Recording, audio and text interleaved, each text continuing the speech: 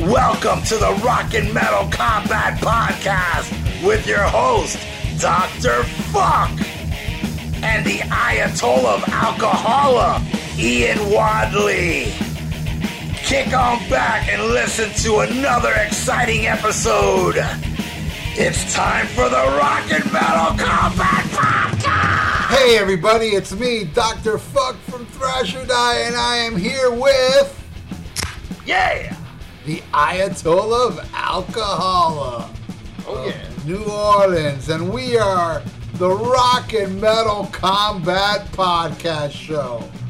And we are here to talk about Thin Lizzy, but before we get into Thin Lizzy, just want to say that Ian and I are doing this episode and another one for when I'm on tour, because I am leaving on tour and I'm not going to be around to do the news. So this would be a newsless episode, but that doesn't matter because it's an amazing album we're about to review. And that,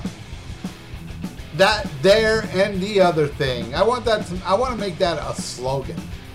You know, you got your burp, and mine is that, there, and the other thing.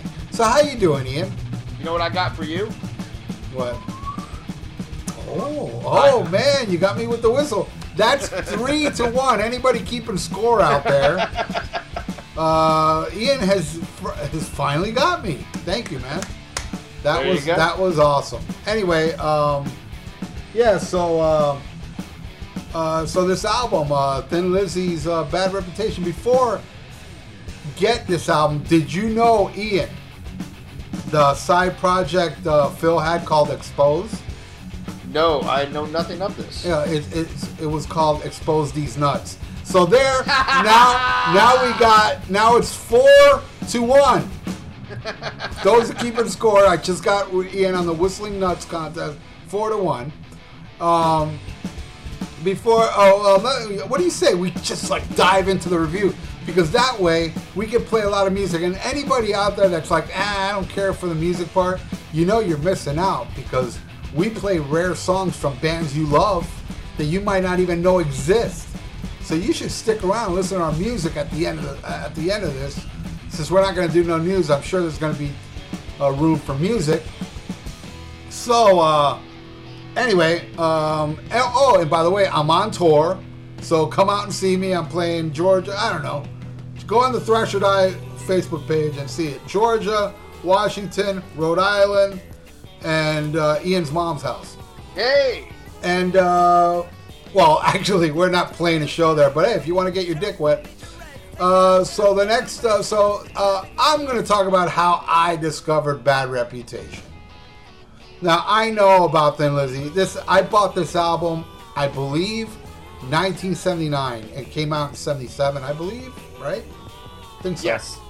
But I bought it in 1979. I was aware of Thin Lizzy from the songs Boys Are Back to Town and Jailbreak, so I knew they rocked. And I found this album in a cutout bin in 1979 for $3.99, which I still have that album, that same one. And I thought I'd take a chance. Took it home, and I was initially blown away by that title track. It was like, that was the one song that grabbed me. But now, there's another song on that album that I consider to be my favorite all-time Thin Lizzy song, and it is not the title track. But as a kid, to tell you the truth, I never really put on this album much. It didn't really grab me because I was young and stupid. Now I love this fucking album, and you will hear how much I love it. I also got to say, that year, 1979, I believe I already discussed this, but I'll say it again. I had my chance to see Thin Lizzy open for Journey. At the Miami Highlight in 1979, me and my buddy were going to go see Thin Lizzy opening for Journey. This was the Black Rose tour. Now, I don't know if Gary Moore, I know Gary Moore left early in the tour, so who knows? Maybe he was there, maybe he wasn't. But either way, I wish I could have been there to see it. And what happened was, we were going. No problem. My friend's dad was going to take us. So that day, we went to the beach. And it's been so long. God, 36 years ago. that I don't remember what my buddy did, but he pissed off his dad so much that his dad said, now you're not going to the concert. So I ended up missing Thin Lizzy because my buddy pissed off his dad. How sad is that, huh? That sucks. Yeah, so, but, you know, and I never got to see Thin Lizzy ever. I mean, I saw that Scab version with John Sykes singing, and the other one, that guy from that band, whatever band that is, opening for Judas Priest. You saw Black Star Riders? No, it was Thin Lizzy. But it's the same lineup, though, right? Yeah, it's the same singer. I can't remember. How was it? It was good. I enjoyed the John Sykes version more, though. Yeah, oh, I bet. How was the John Sykes version? Amazing. I have it on video, actually. Nice. It was amazing. They did all my favorite songs. Massacre, Cold Sweat, you know, Waiting for an Alibi, Bad Reputation, Opium Trail. I was just a phenomenal set with Tommy Aldridge, Marco Mendoza, Scott Gorham, what's his name? Brian Downey. No, Brian Downey wasn't there. It was Tommy Aldridge. Oh. I did see Brian Downey in the other one, Okay. where the guy can still play his ass off, man. He was great. I forgot, I think his name was Scott Warren or something, the keyboard player. Oh, yeah, played with Dio. Maybe it wasn't that guy. I know they had a keyboard player there, but I don't know if it was that guy. But it was amazing. But, you know, it wasn't Thin Lizzy. It was a glorified Kick-Ass Thin Lizzy tribute show with two members that were in Thin Lizzy. But, you know, I never got to see the legend because after 79, I don't think they ever came to America again because when it comes to music, I mean, I love this country, but, you know, this country's clueless when it comes to music. I'm talking about the mass population don't really understand the greatness that was Thin Lizzy. This was not your ordinary band. I put Thin Lizzy up there with all the greats. Black Sabbath, Led Zeppelin, the Beatles, all that. I put Thin Lizzy up there. I think they rank as high as all those bands because they were originals. Phil Lynott, which, you know, everybody, when you think of Thin Lizzy, you think of Phil Lynott, but not me, man. I think of Brian Robertson. I think of Phil Lynott. I think of Scott Gorham. I think of Brian Downey. I think of Eric Bell, you know, Snowy White and John Sykes. I mean, everybody, I think, contributed to the greatness of Thin Lizzy. And this album, it's really Scott Gorham coming into his own. And Brian Downey, I mean, that guy is just phenomenal. Anyways, I went on long enough on my Thin Lizzy nut swinging.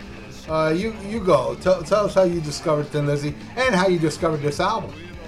Well, I discovered Thin Lizzy, you know, of course, like most people, you know, Boys Are Back in Town, shit like that. You know, the classics you'd hear on classic rock radio. And I was, for the longest time, I was a greatest hits guy. I just had, you know, dedication. And it wasn't until just a few years ago that I really delved into the albums. And I really love them now.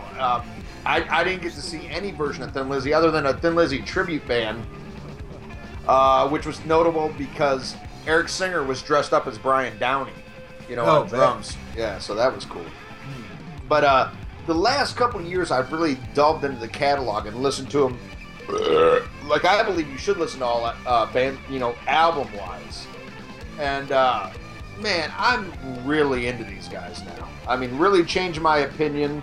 And it's just phenomenal. What I like about them is they're very unique. They have this sound. There's no other band to me that sounds like Thin Lizzy. You know, I wouldn't call them a metal band. I don't even know. I mean, they're kind of hard rock, but to me, it's just a rock and roll band, but very distinctive. I mean, and the twin guitar sound. There's a lot of bands that have the twin guitars, but to me, what's unique about them is twin guitars in unison, where it almost sounds like one guitar, but you know it's two. But I mean, it's something very unique, very beautiful, and I love Phil's voice, and I love the storytelling aspect. I mean, I consider him very much like a poet and a storyteller, and it makes them so unique. And going through the albums, this is one I probably discovered about a year ago that I listened to all the way through. And it's not my favorite, but I do love it. It's held in very high regard. Of course, the tour for this, they would record the legendary Live and Dangerous. But I love Thin Lizzy. And a fan of the show, Stephen Kirsch, gave me 15 shekels to do another Thin Lizzy review. So I'm doing this for the money. But I'm also doing it because I love Thin Lizzy. So why don't we get into this fucking incredible album? Ralph, you take the first one. All right, the first track is a song called Soldier of Fortune. Starts off a little like mellow, with pretty much Phil giving you a story. I found out many years later, actually from online. I can't remember where, but I did write it down because I did find it online. This song Phil wrote about Colonel Callan, Callan, a psycho mercenary who was executed in Angola in 1976. So I guess the story that he sings in this song is about him, which I would like to look more into it. A psycho mercenary sounds kind of cool. I love this song. This song is, starts, a little mellow, and then it goes into that familiar guitar, twin guitar melody that Thin Lizzy is so famous for, and it's all over this song. It's beautiful. I dig this tune a lot. What do you think? Man, when it starts out and I hear that gong, I was like, oh shit, it's Jungle Boogie. But then, Or it's also when the sun goes down. Notice sun goes down sounds exactly the same, that gong. Right. Well, I heard that. I was thinking Jungle Boogie, but it's not Jungle Boogie. I don't know. Maybe it's just me, but this is my least favorite track on the album. Yeah, and I think it's a horrible way to open up the album. I wouldn't say horrible, but I do agree there's better songs to open up this album, like the title track. Well, I agree. I was going to get into that, but yeah, to me, it's the worst song on the album. And by say, I don't mean it's horrible, but it's definitely my least favorite. I just don't find it that memorable. Like, when it was over, there's nothing about this song that's stuck in my head. There's nothing that I'm singing, after it's over. And I that to me is the worst way to start an album. There should be something there that, like, yeah, and this just kind of falls flat to me. And I listened to this album just today. I listened to it 3 times in a row, and nothing changed my opinion on that. I think it's a weak way to start out the song. But then we go into the next song, which is the title track, and that's the one I totally agree should have started this album. I mean, that is just a hard fucking rocker, a classic Thin Lizzy song. Definitely, this would have been a way where you drop the fucking needle and then got a bad reputation. That's how you start a fucking album. Not with Soldier of Fortune. That to me is a filler track that should have been buried in the middle of side 2.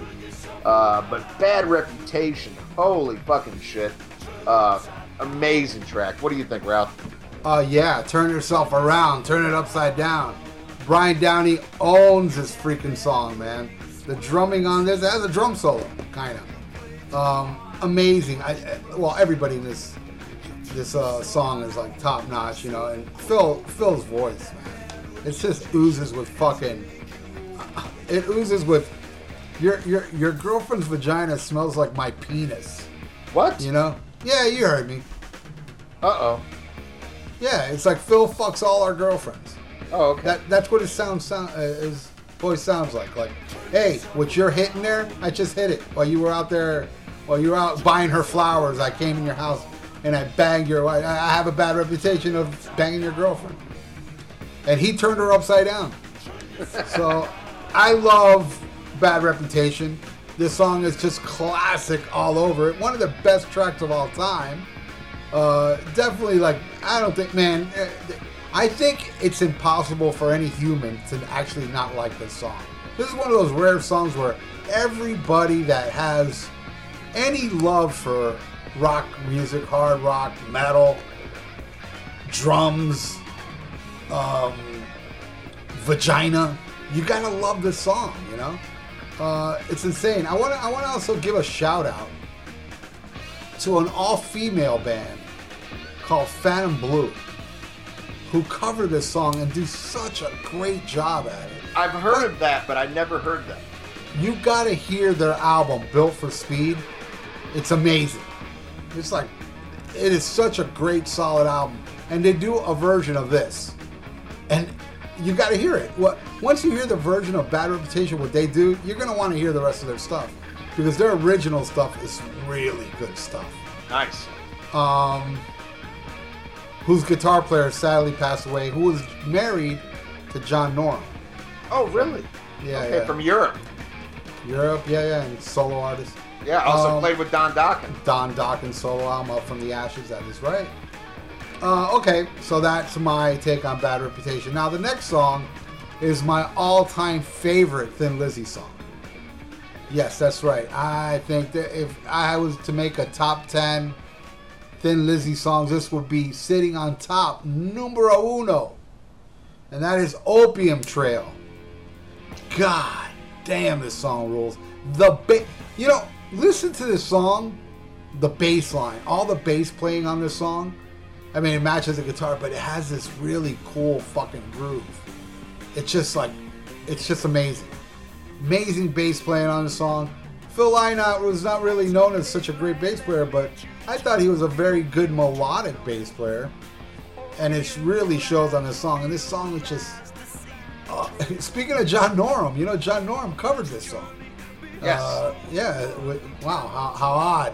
How the... On his first solo album. Yeah, how odd how I brought up John Norum on the previous track. A song about, I guess, the trafficking of heroin. That's what I get out of it. I don't know, maybe it's not about that. But it's a fucking amazing hard rocking song. To me, the greatest Thin Lizzy song ever. What do you think? I absolutely love this. It is my second favorite song on the album.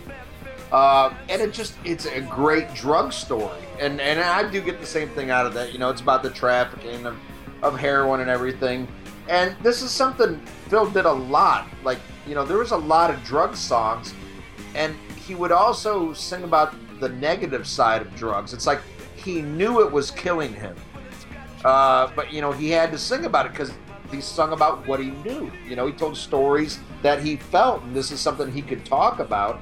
And even though he knew it was killing him, it's like he glorifies it, but he also I shouldn't say glorifies it, but I mean, he brings it to light, and he also talks about how it will kill you as well. And just an awesome, awesome fucking song. They recorded this album as a three-piece. Brian Robertson had missed most of the previous tour with a hand injury. He got in a bar fight, and he was already having problems with Phil. So they recorded this as a three-piece. They're like, you know, Scott, you just do all the guitars. But Scott wasn't really comfortable with that. You know, he liked the two guitar, you know, sound. I mean, that's what they were known for. And there was two songs that he purposely left the solo out of. And he actually kind of begged Phil, you know, like, hey, come on, get him back. You know, this would fit perfect for fucking Brian. And this is the one, and I love that he did that. He had, you know, the foresight to see this is what we need on this song. And Brian just does an amazing solo on this and helps it sound like the true classic it is.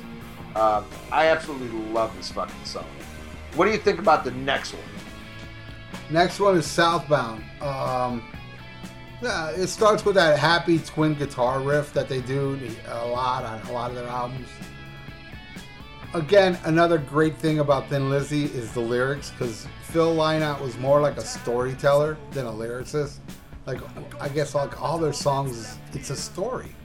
He tells a story, and I'm gonna try not to babble on this, but the story on this is no different than Twisted Sister's "I Am on Me" or Triumph's "Fight the Good Fight." It's a song where, hey man, I'm gonna change my life. I'm going, metaphorically he says I'm going southbound, but it's really a song about changing your life for the better. And I absolutely love this song. It's a little mellow, and I'll tell you why that's kind of a problem after we're done talking about this. But there's absolutely nothing wrong at all about this song, because this song is, to me, it's perfect. Love it. Great fucking song. What do you think? I agree. To me, this is classic Thin Lizzy. This song sounds like it could be on any Thin Lizzy album before or after. I mean, it's just total Thin Lizzy. Like you said, it's all about the storytelling, and this really is a story song. What really stands out to me on this song, other than the storytelling, is just the guitars.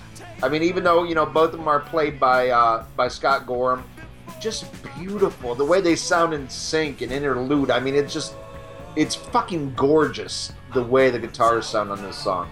Did Brian Robertson.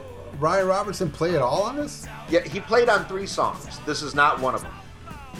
What are the 3 songs? Go ahead, say it now. Okay, he played on Opium Trail, Killer Without a Cause, and The Woman's Gonna Break Your Heart. Okay, oh, interesting. Okay. Yeah, so this is all Scott Gorham, but it's amazing. And the way he tracked it, you would never know. I mean, honestly, if I wouldn't have known and just listened to it, I would think they were both there, because it sounds so flawlessly classic. Exactly. Thin Lizzy. And by classic, of course, I mean the Mach 2 lineup. And I love the Eric Bell era, too. I love those first 3 albums. Those first 3 albums are phenomenal. Yeah, I love them as well. I agree. But, you get that, to me, the classic Thin Lizzy song is with that combination.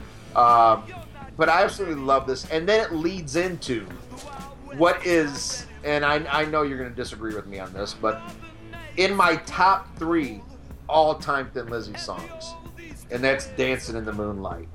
I fucking love this song. Words can't describe how much I love this. And it's so out of the box. To me, it's so different for Thin Lizzy, but at the same time, it makes perfect sense. I know you're not a fan of instruments you blow into, but I am a big saxophone fan. I love saxophone and rock when it's played right, when it's not overplayed, and when it just sounds natural. And to me, in this song, it fits absolutely perfectly. It's a great... I love that. I always get chocolate stain on my pants. It's like, I don't even know what that means, but I fucking love it. It's like, is it a cum stain? Or is it a chocolate stain? Do you cum black? I don't know. But I fucking love it. It's amazing. And what's so funny is, they got this song, Dance in the Moonlight. There was also another hit song in the 70s, Dance in the Moonlight, by King Harvest, which, it's not the same song, but to me, there's a lot of similarities between both of them, but they're both incredible songs that I absolutely love. And, man, there's just something about this song. I cannot hear it without, shaking my ass or bobbing my head a little bit. It's just a perfect song that always puts a fucking smile on my face. I love this fucking song. What do you think, bro? All right, I don't hate it as much as you thought. I think it's a really good song, but yeah, you're right. I can't get into the sax, man. I can't. I just feel like that it kind of ruins it for me. And I also think when Phil wrote this song, I think to me, it kind of sounds like he was pressured a little into it, because it does sound kind of like he's trying to write a hit. Because after. I believe the album after Jailbreak was Johnny the Fox. Yes, am I right? Yes, Johnny the Fox. So, Johnny the Fox didn't have no Boys Are Back in Town, even though Don't Believe a Word should have been fucking huge. Great song. Yeah, but anyway, so I guess on this album, record company's like, come on, guys, we want another Boys Are Back in Town. You didn't do it on the last album, let's do it on this one. And I think that's what this song was. I kind of get that vibe, really musically, but more lyrically. I think Phil is kind of, I don't know, trying to be happy, radio friendly, but it still works as a song. I think the song oozes with coolness. That Love it. I love that, and I love the little guitars, and yeah, then there's that saxophone that's going on. And I feel like it heard it for me. I know it wouldn't have heard it for you or anybody else, but yeah, I'm biased when it comes to saxophone. Not all the time. There's sometimes saxophones appear in songs that I think like complement the song, and I feel like this is one of those songs where it doesn't really complement it. It could have been fine without it. But that's just me. And another thing I wanted to bring up is like you were saying earlier, which I agree with you, Soldier of Fortune is not really a great opening track. Well, I don't feel like Killer Without a Dancing in the Moonlight would be good next to Southbound. I think they should have been spread apart with something a little more edgier, because from Southbound to Dancing in the Moonlight, it's just, wow, look, here's a mellow song, and here's like a little happier song, but it's still very poppy and mellow. I think they should have put something like Killer Without a Cause in between it, but that's just me. I feel like the sequencing on this album is pretty bad.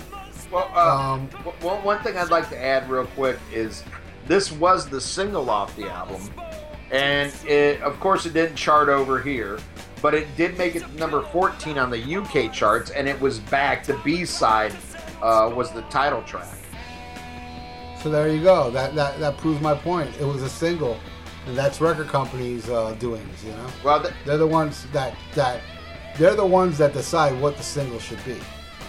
Well, I don't know if he wrote this for a single. I mean, I see what you're saying, but I don't know if it was record. I never read anything to that effect, but.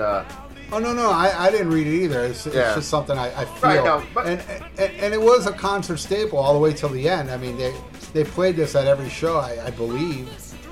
They played this on the Thin Lizzy show I saw with John Sykes. Nice. Yeah, they played it. Alrighty. Oh, all right. Going into the next song, "Killer Without a Cause," which I think should have been after Southbound. There's an amazing structure to this song. I really love the second verse where you hear acoustic in the background, and then like it goes into a little harmonica thing. Very Who-ish. It sounds like the Who a lot to me. Again, the story on this is awesome. He's a killer without a cause. A great opening track for side 2. And yeah, this was another one. I mean, I thought when I first was young and dumb, well, now I'm older and dumb, but at least I can appreciate this album now. Bad Reputation and Killer Without a Cause was the only songs that grabbed me back then.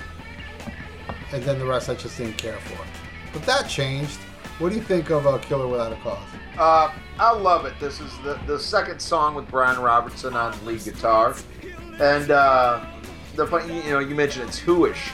To me, when I hear this song, all I can think about is Peter Frampton. With that little, little talk box guitar on it. Oh yeah, stuff. wah, wah, wah. Yeah.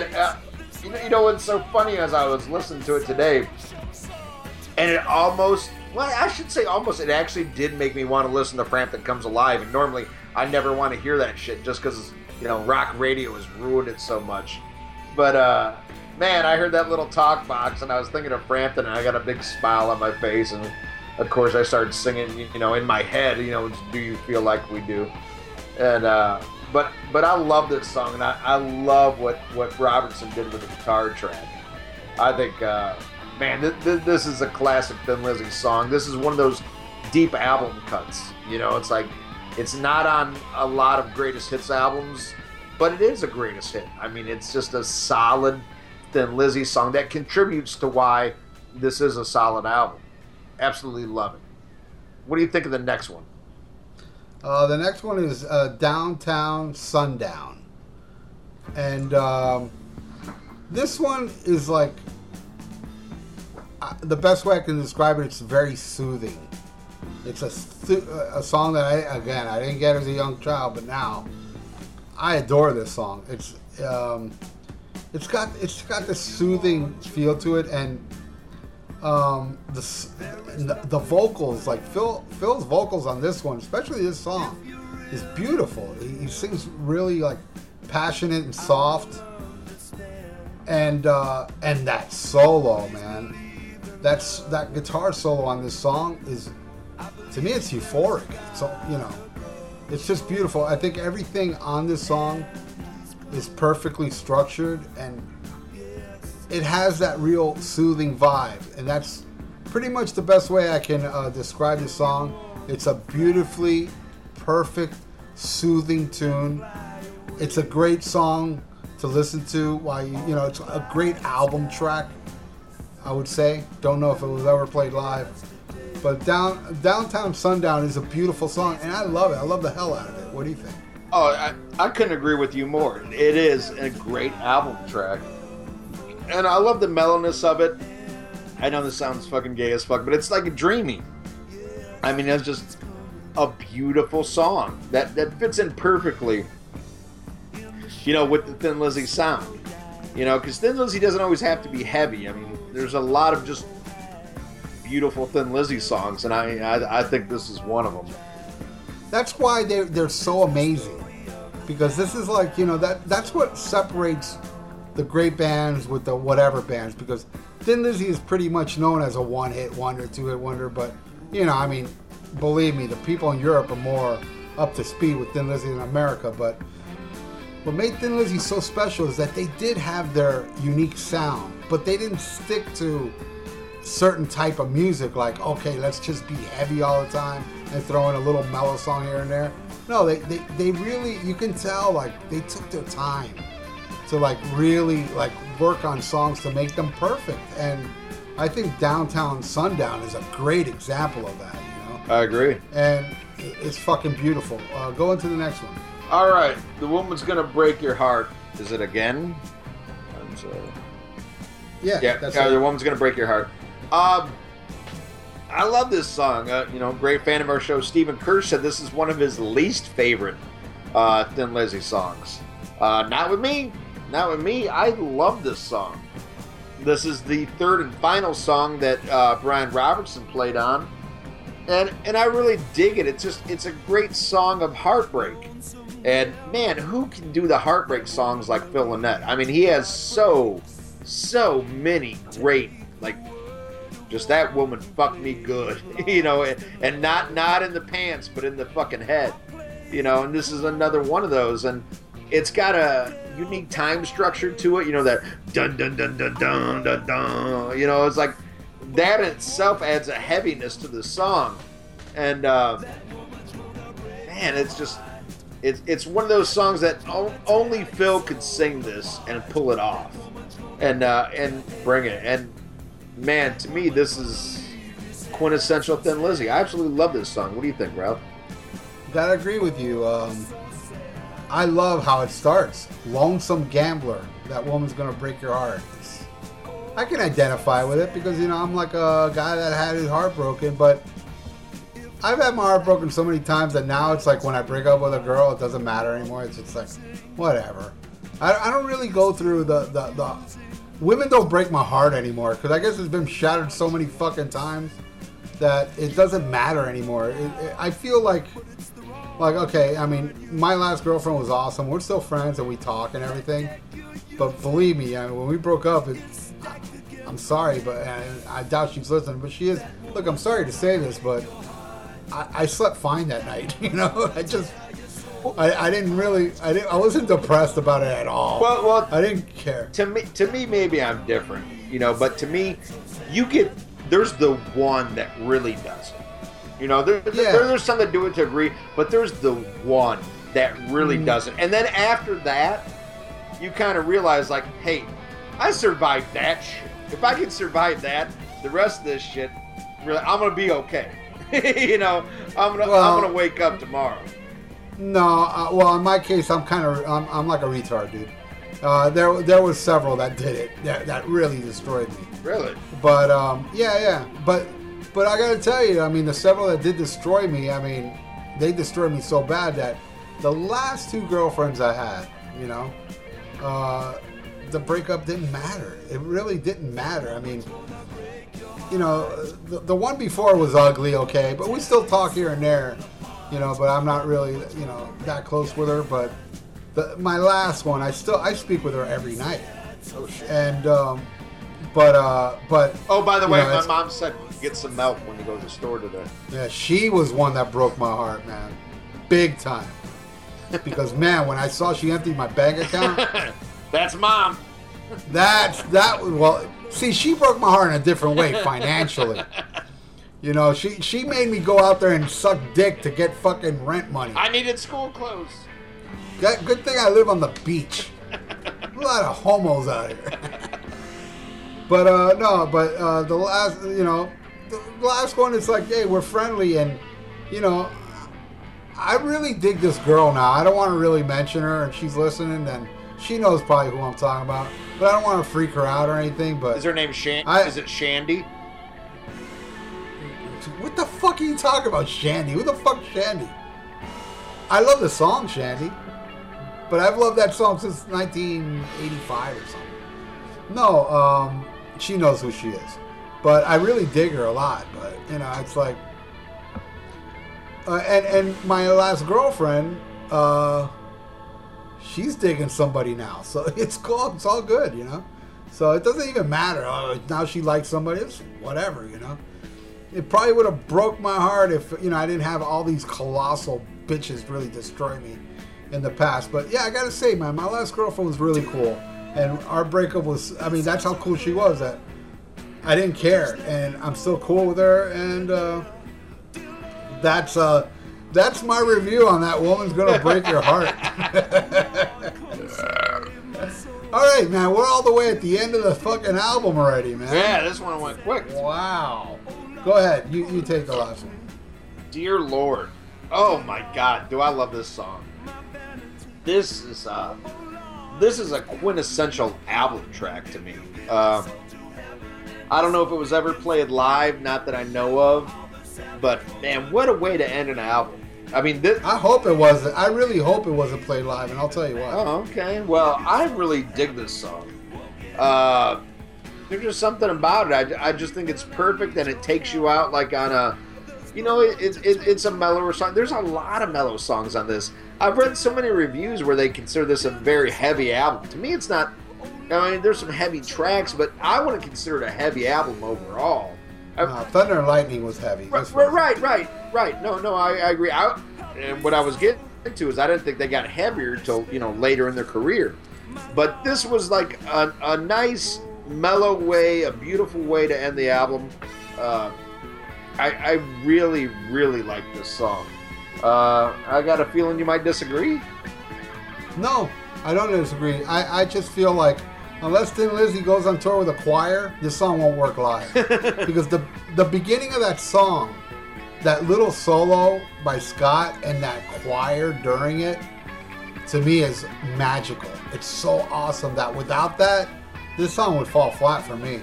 I'm not Christian by any way, but I find the lyrics to this extremely emotional. It is very, you know, Christian.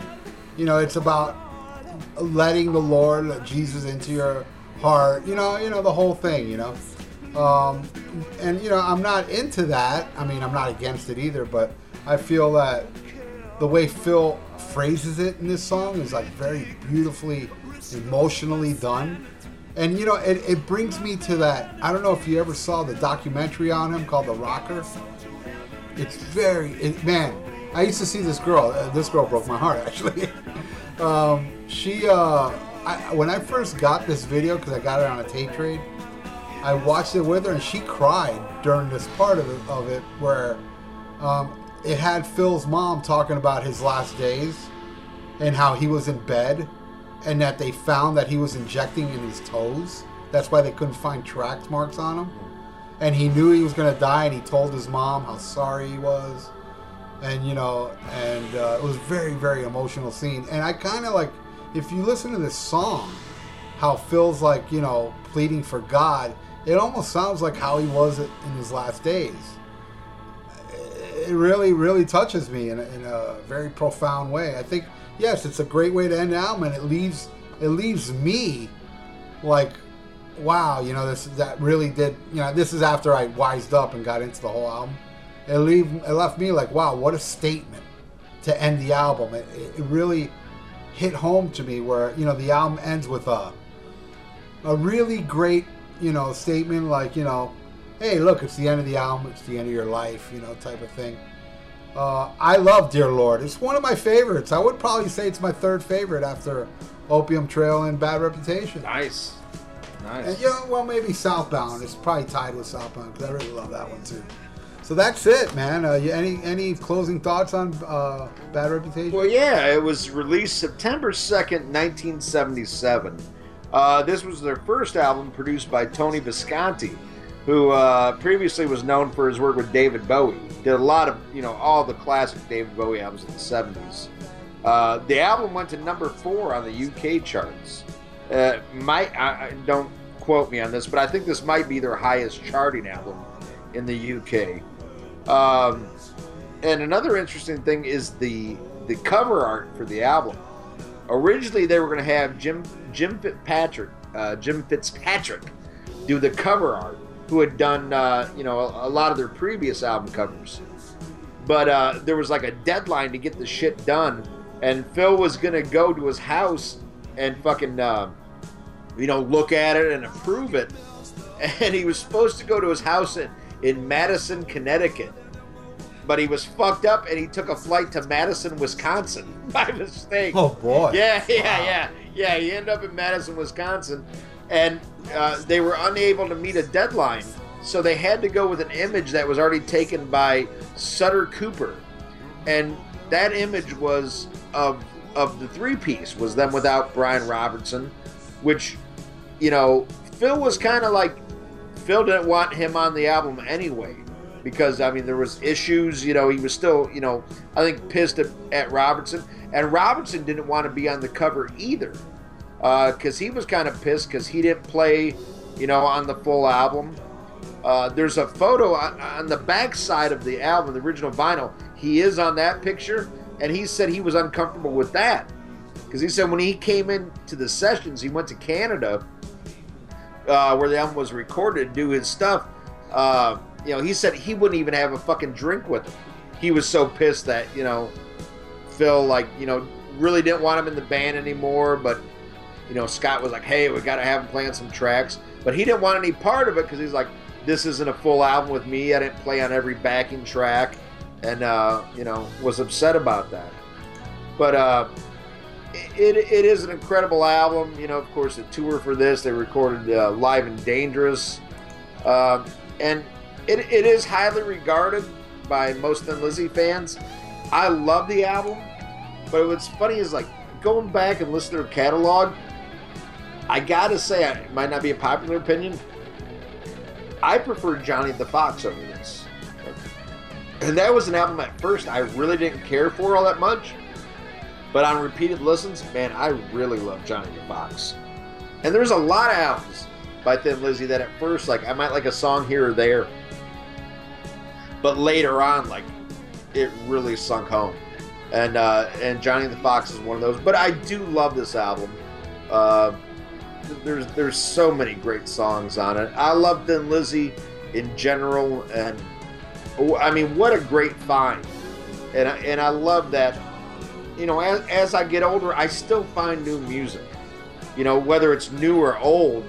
Just stuff I didn't know before, but I'm still open to hear other music. And I love when bands that I love still put out new music, because I'm open, I want to hear new stuff. And I love going back and hearing old stuff that's new to me. I really love it, and I love Thin Lizzy. You got any closing words, Ralph? Well, I kind of agree with you. I do prefer Johnny the Fox as well. I think that's an amazing album. I love Nightlife and Frightened. And I really do love Jailbreak, even though, it's the most popular one. It's the one that we're not supposed to, feel like it's incredible, but it's incredible. I am burnt out I'm so burnt out on Boys Are Back in Town. It's but Angel of the Coast, Emerald, Warrior, that's a great album too, man. Thin Lizzy just an amazing band that released. I don't really think they ever. Oh yeah, there is one album I don't like of Thin Lizzy. Believe it or not. Chinatown. Is it?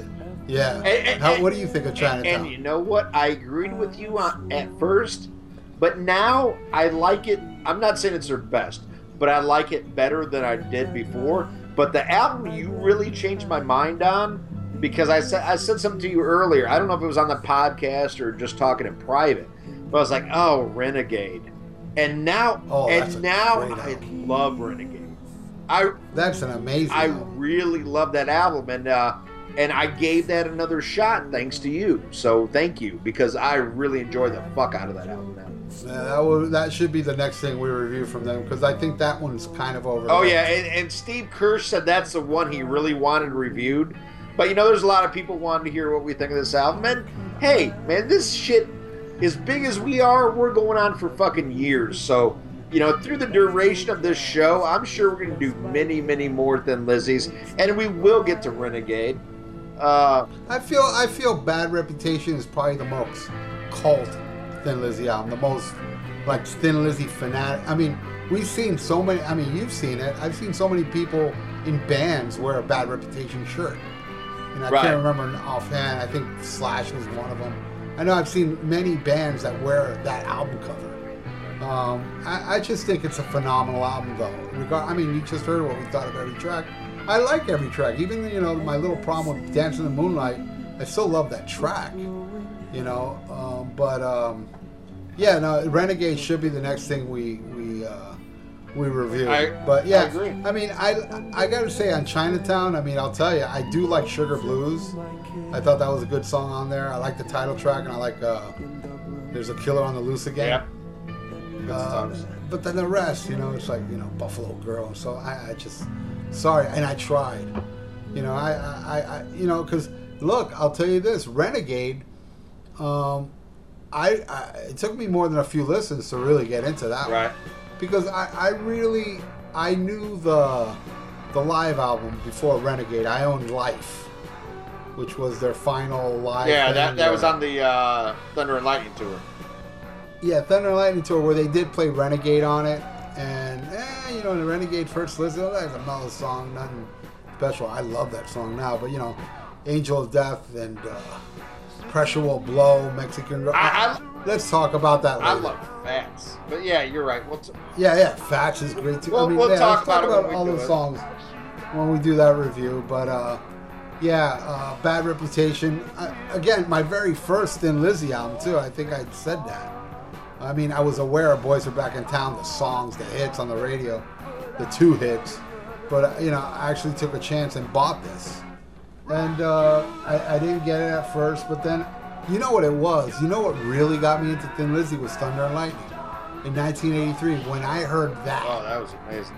And it came out the perfect time because I was all about the metal then, and that album was so metal. And if you want to hear how metal it is, what our thoughts, we already reviewed that one. Yes. Right? Yes. I think it was just me and you. That was one of the first ones you and I just did alone. Yeah. So you know it's a good episode. All right. And, let's go into pick of the week. Do you have one yet, or should I go? No, go ahead. You All right. Well, my pick of the week this week is one of my favorite EPs of all time, and that is the incredible classic from AC/DC, 74 Jailbreak. Oh, that really counts. Oh, I don't care if you think it counts. I think it counts because I fucking love it. I think every song on there is amazing. Jailbreak, You Ain't Got a Hold on Me, Show Business, the amazing Soul Stripper, and their version of Baby Please Don't Go, which has some tapping way before Eddie Van Halen, I might add you. I absolutely love Jailbreak.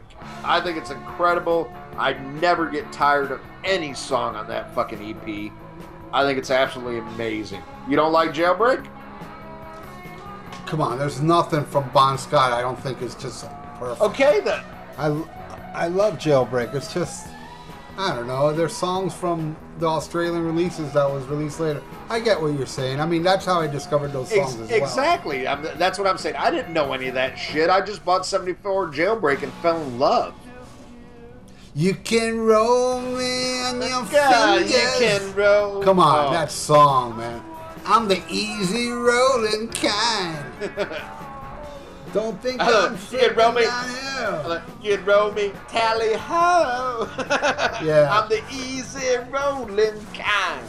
No, you know what's the best line in that song?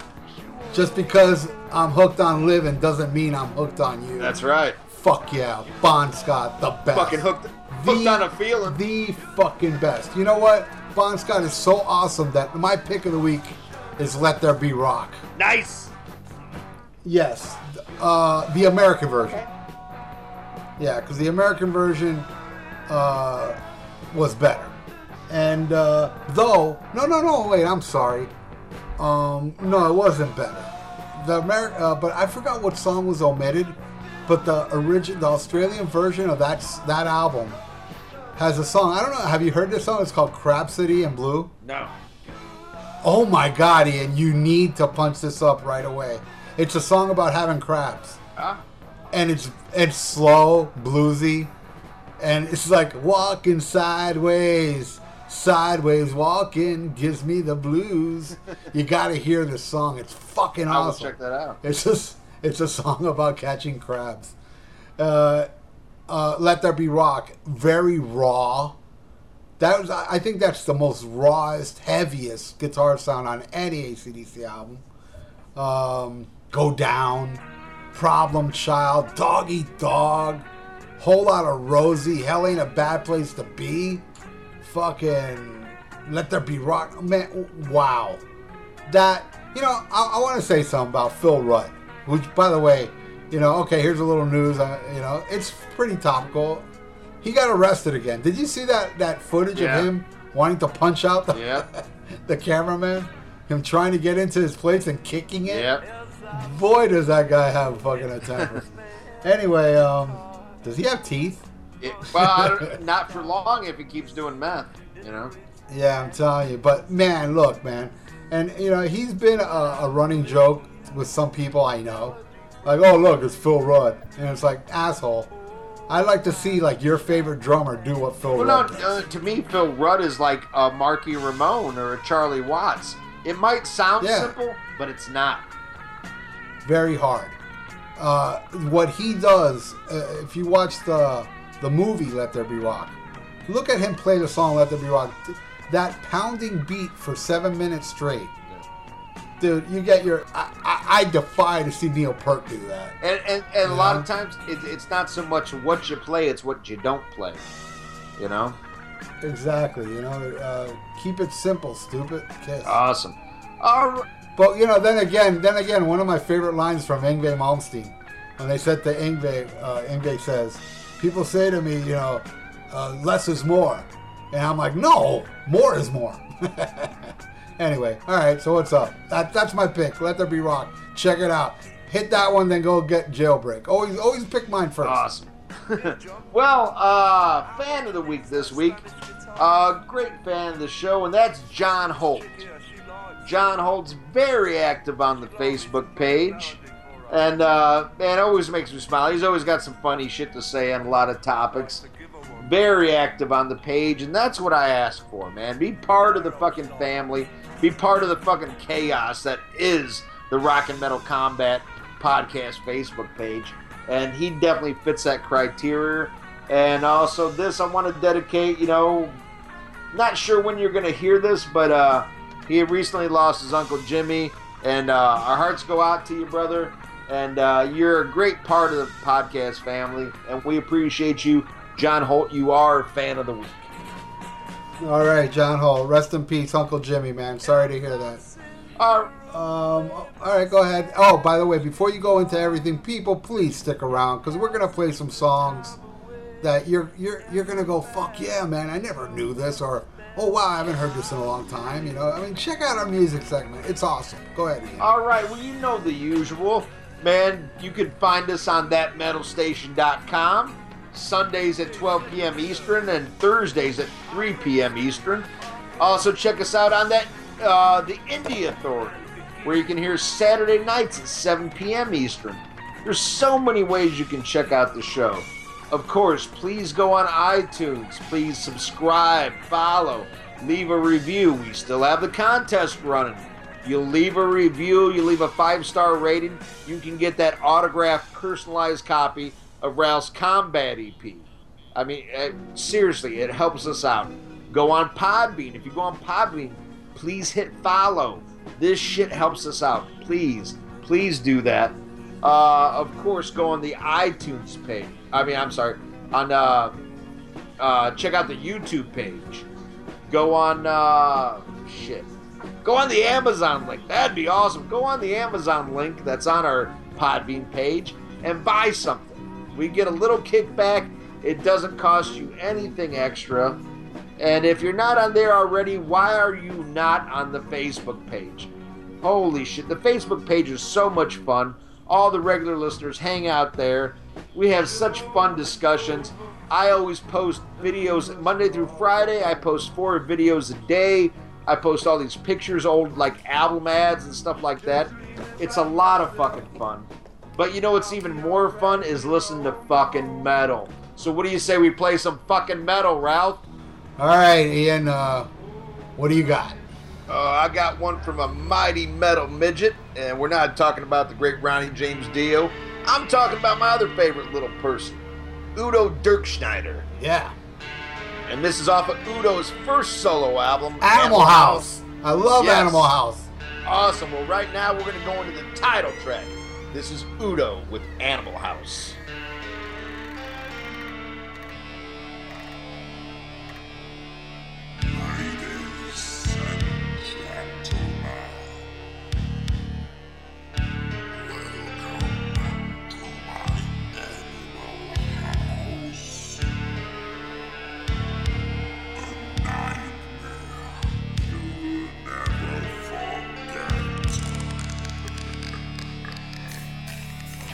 Morning is bright.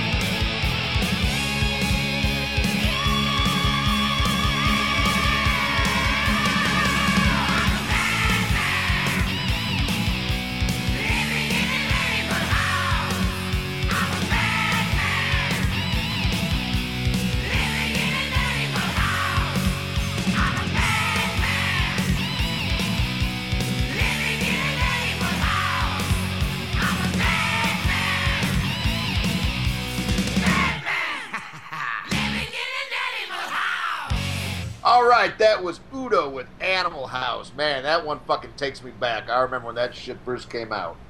I know you got something good to follow that up. Yeah, something in the same vein, same era. Probably, I believe it's even the same year. I could be wrong. Oh man, these guys love Thrash or Die, especially the guitar player. Classic metal band, Raven. From their album Life's a Bitch. This is a song that kicks off the album. Love the hell out of it. This song is called The Savage and the Hungry.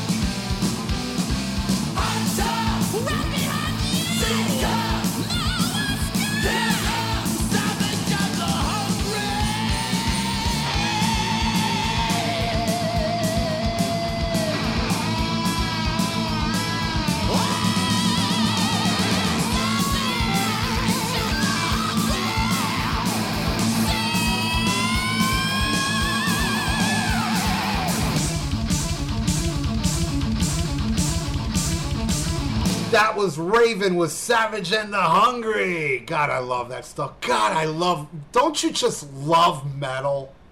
Oh, yes. Damn. Big fan. Big fan of that heavy metal. That crazy headbanging music. Correct. Whoa. What do you got? All right. I got one by a band that I'm famous for slamming. And I take a lot of shit for it, too, but I stick to my guns. I still don't think they're all that. But they do have a few songs that I think are all-time classics. And I think this is the best song, at least that I've ever heard, by this band. This is UFO with the title cut. This is Lights Out.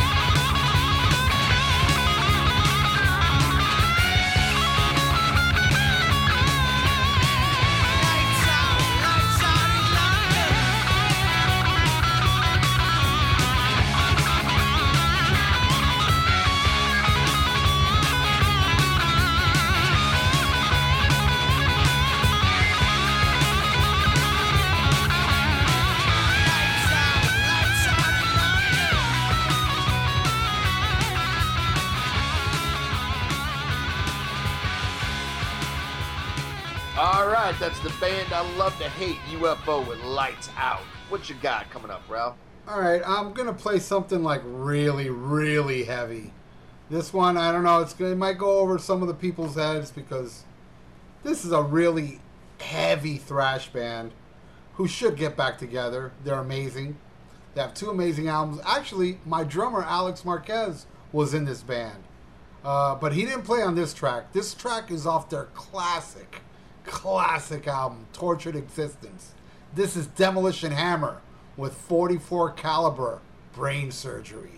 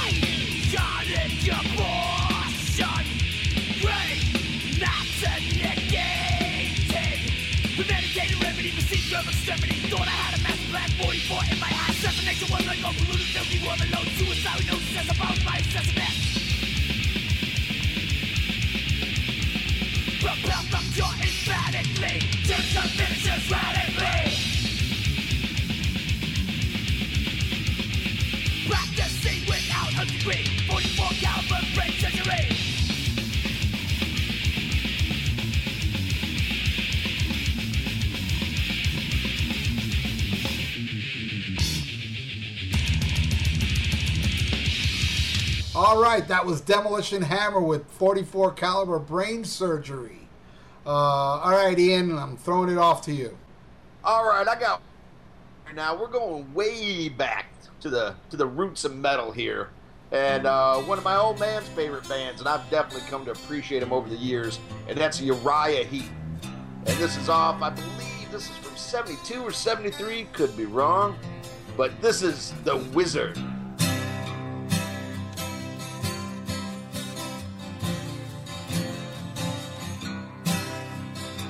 He was the wizard of 1,000 kings, and I chanced to meet him one night wandering. He told me tales and he drank my wine. Me and my magic man kind of feeling fine.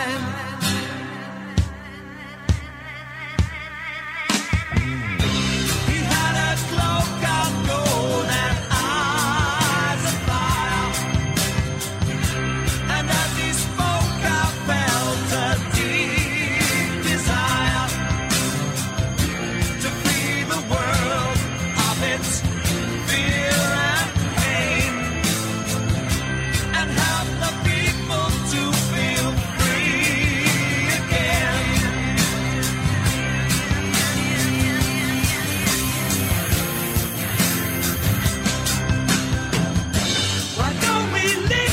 To the voices in our heart,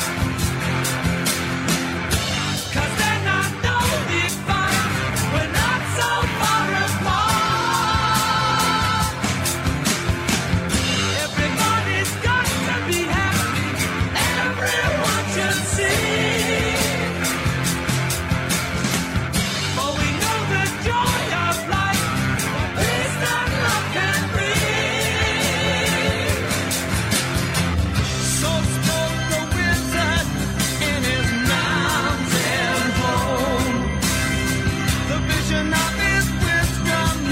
We'll never be alone.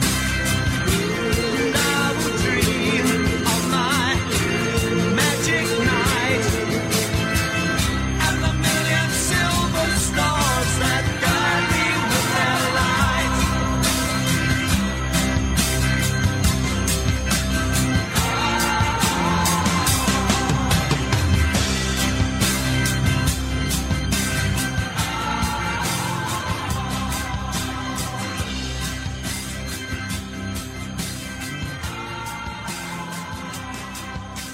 All right, off of Demons and Wizards, that was Uriah Heep with The Wizard. I hope y'all enjoyed that one. Ralph, what you got cooking?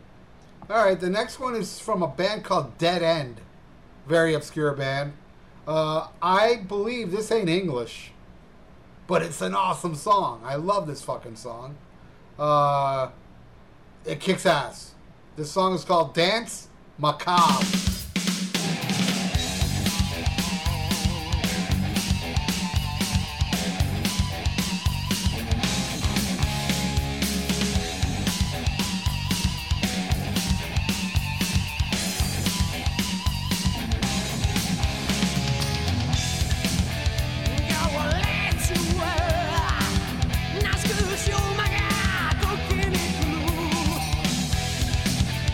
Need a tornado.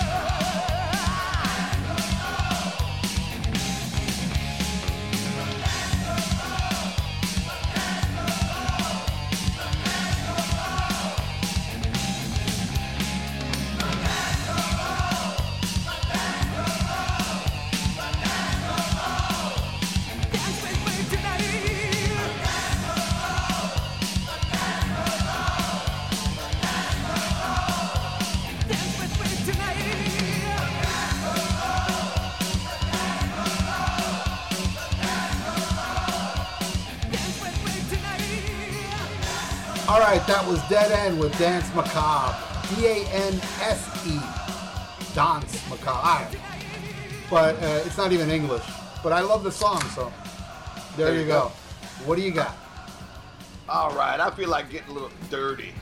Let's get some Motorhead on here. Off in 1979's Bomber. This is Sweet Revenge. Hello, victims.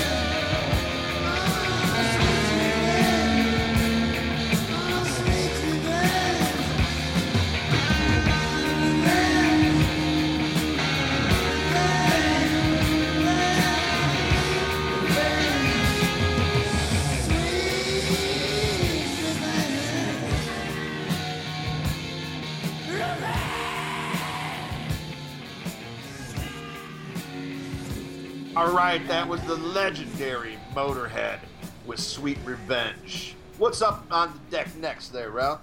All right, I'm going to play something. You know, there's a lot of people out there that say, you know, King Diamond, I can't get into his vocals, but I love the music, but the vocals ruin it for me. Well, this is a band where they don't really sound like King Diamond, but this song sounds like a King Diamond song, but with, you know, a clean singer, with a really good singer. So whoever thinks that way about King Diamond, I'm sure you're going to love this song because it sounds like a King Diamond song with vocals unlike King Diamond, more straight ahead vocals. It's a band called Pretty Maids. And this is the title track to one of their albums. I know they have many albums. This was actually on MTV back in the day, So maybe some of you have heard this, but I haven't heard it in many years. So I'm gonna like refresh you with how great this song is. This is Pretty Maids with Future World.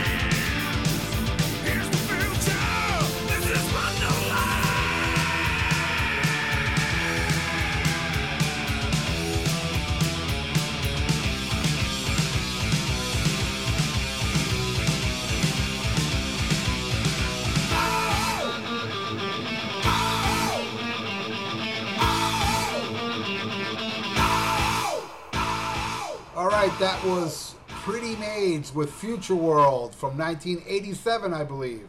What do you got, Ian? Ooh, I got something way different. And, man, I don't even know if I'm fucking pronouncing the name of this shit right.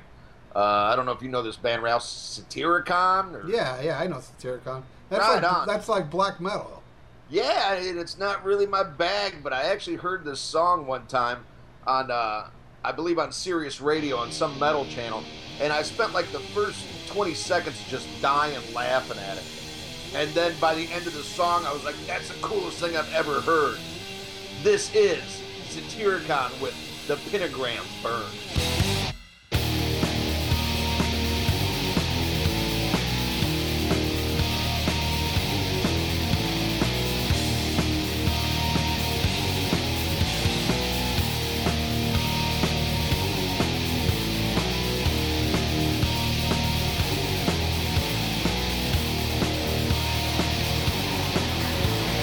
Helmets and raw,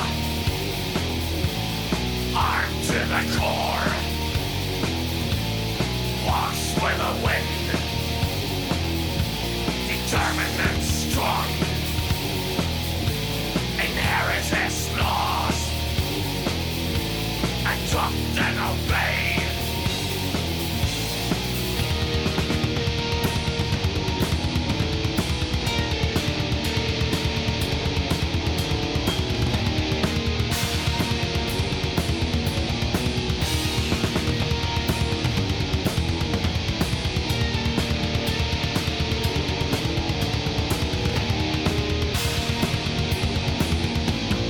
Rise, my friend, march to war. Time is up, shadows dance.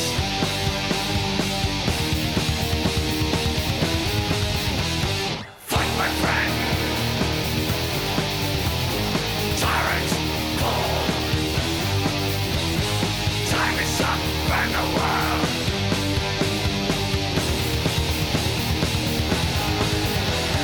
Driven by sin, let the scavengers lose. Power from hell,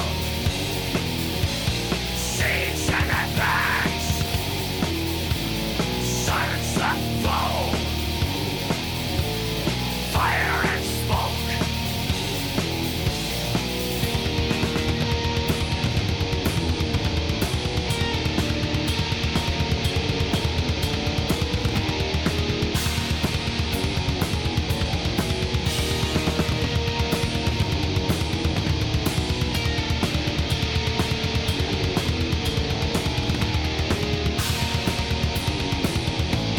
Rise, my friend,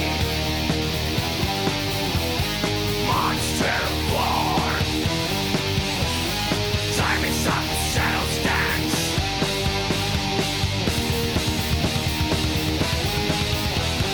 Fight, my friend. Tyrants pull. Time is up, and the world.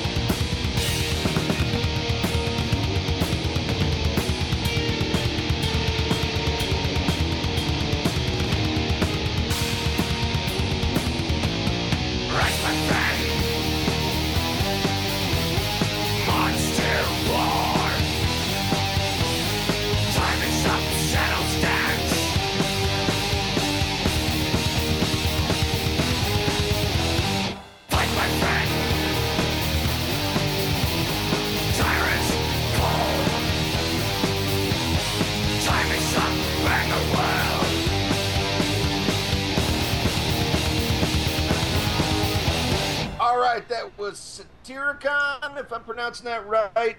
Pentagram Burns. I hope I turned somebody on to that, because if you're like me, that ain't really your bag. But, man, I think that's a cool song. And I actually went back and into their catalog and really enjoyed a lot of their shit. So, Ralph, what you got next? All right, cool. I have a band that actually, when we toured, we actually did a few shows with this band, and they made us honorary Shoe Brothers. And if you want to see this, it's pretty unique. I don't know if you've seen this, Ian. It's on YouTube. They had a guy that worked for Kiss on the farewell tour, and the guy ended up stealing one of Paul Stanley's boots. And in order to be a Shoe Brother, you had to drink out of that boot. And that boot was never washed. Oof. And there's video of me drinking out of that boot. They made us honorary Shoe Brothers. They're a classic kind of crossover type band. They fucking rule. This is a band called Vermach. And I love the title of this song. It's called You Broke My Heart, So I Broke Your Face. Tick it don't stop, tick it don't stop, tick it don't stop, tick it don't stop, breaking my heart, tick it don't stop.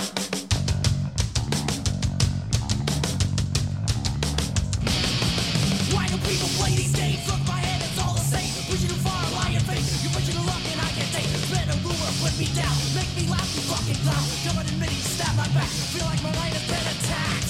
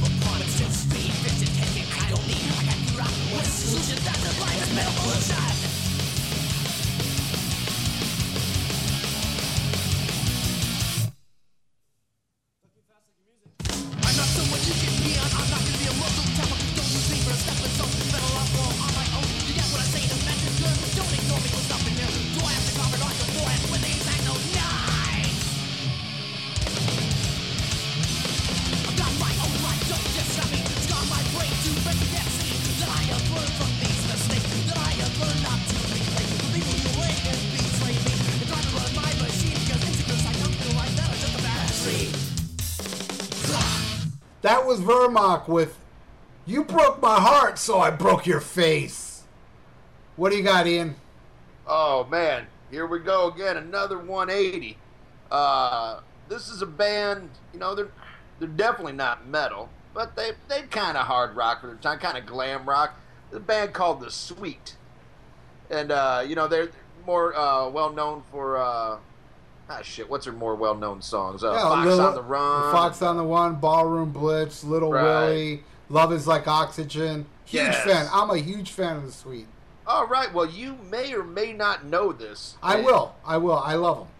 Okay. This is extremely rare. This is on the remaster of their 1974 classic, Desolation Boulevard. And this was the B-side to the song Turn It Down. Now, it was very, very dirty for its time.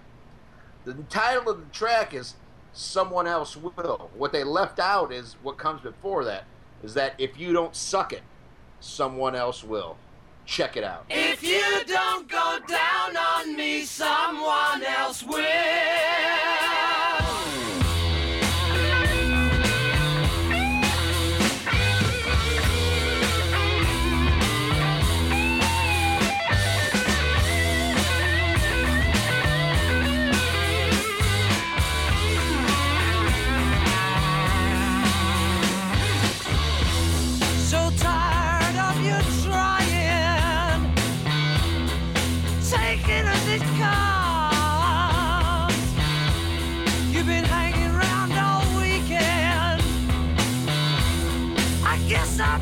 Give you one. If you don't go down on me, someone else else will.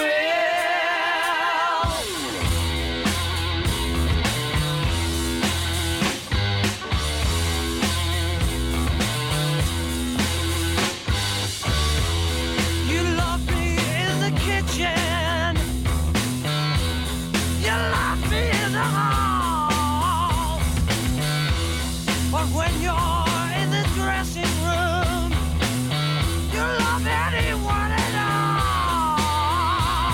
If you don't go down on me, someone else will.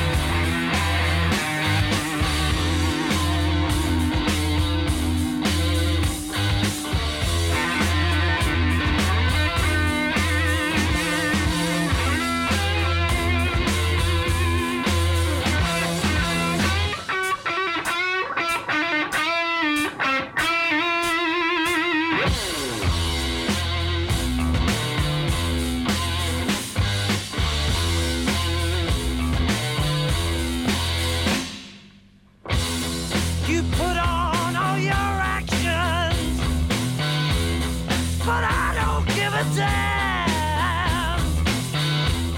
Just give me satisfaction,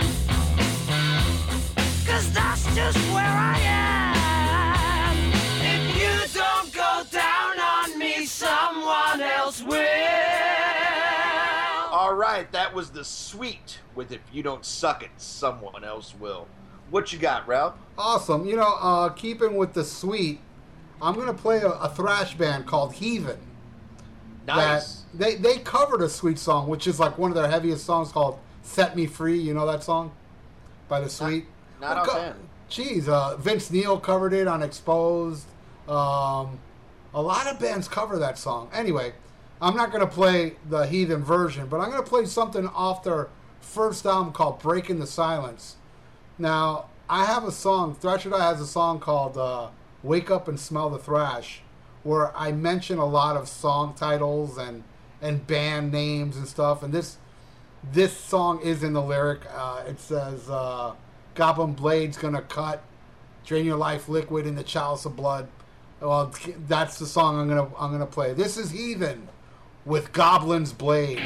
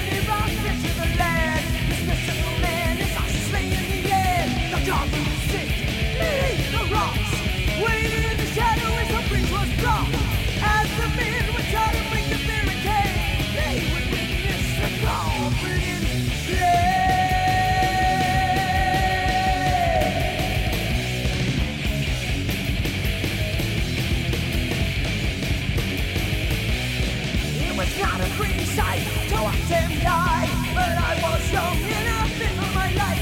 The ropes were cut at the bridge of his wrist. And as they fell, he said with a hiss, I'm the keeper of the bridge of souls. And underneath is what the blood river flows. So never try to cross my path. What if you do, I'll split you in half. The goblin sit beneath the rocks, waiting in the shadow as the bridge was blocked. As the men would try to break the barricade, they would witness the goblin's blade.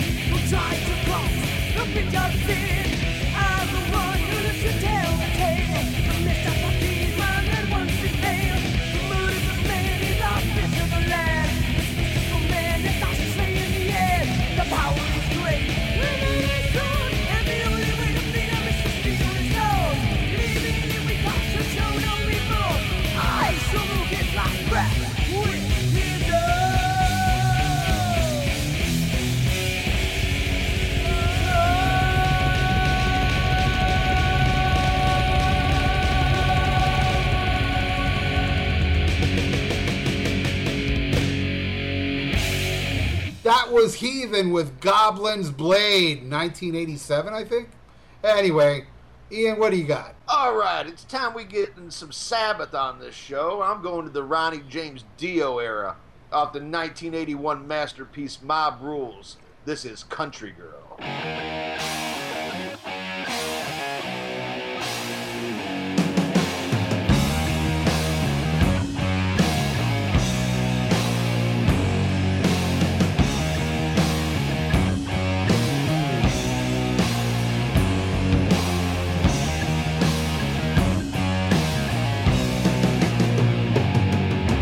Fell in love with a country girl, burning sunshine.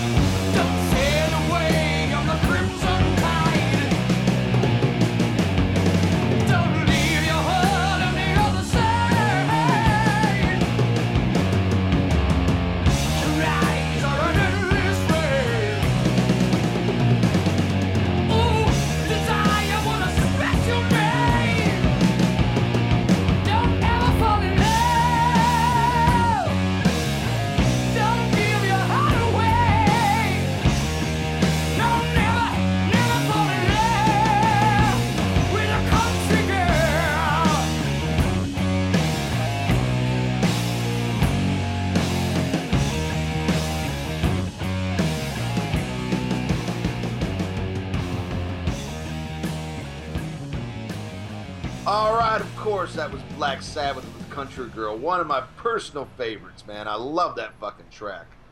What you got, Ralph? All right, I got a band kind of obscure. Maybe some of you out there have heard of them. They're called Fifth Angel. And this is off their first album. It's called In the Fallout.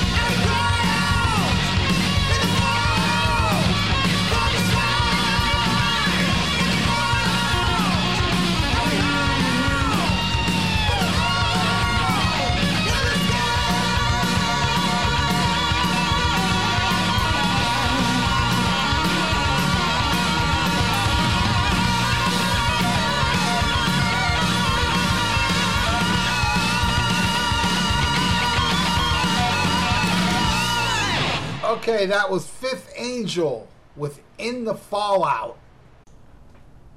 And when you come in, you say, okay, that's enough music for this week, and go into. All right.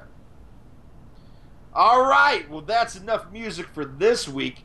If you enjoyed this episode, come back next week, where we got Mr. Hollywood, the Fresh Prince of Bel-Air. Will Smith will join us in the studio. This one, I believe. Yes, Will Smith will be here while we talk about the 1983 classic by David Bowie, Let's Dance. Okay, that part I don't believe. Oh, come on. Put on your red shoes and dance the blues. Oh, oh, oh, oh, little China girl. next week on the Rock and Metal Combat Podcast. Ain't gonna happen. Thanks for listening to Rock and Metal Combat Podcast. All rights reserved, Ian Wadley. Any use of this show without express written permission, I will give Terrence Reardon your phone number, bitch. I love that.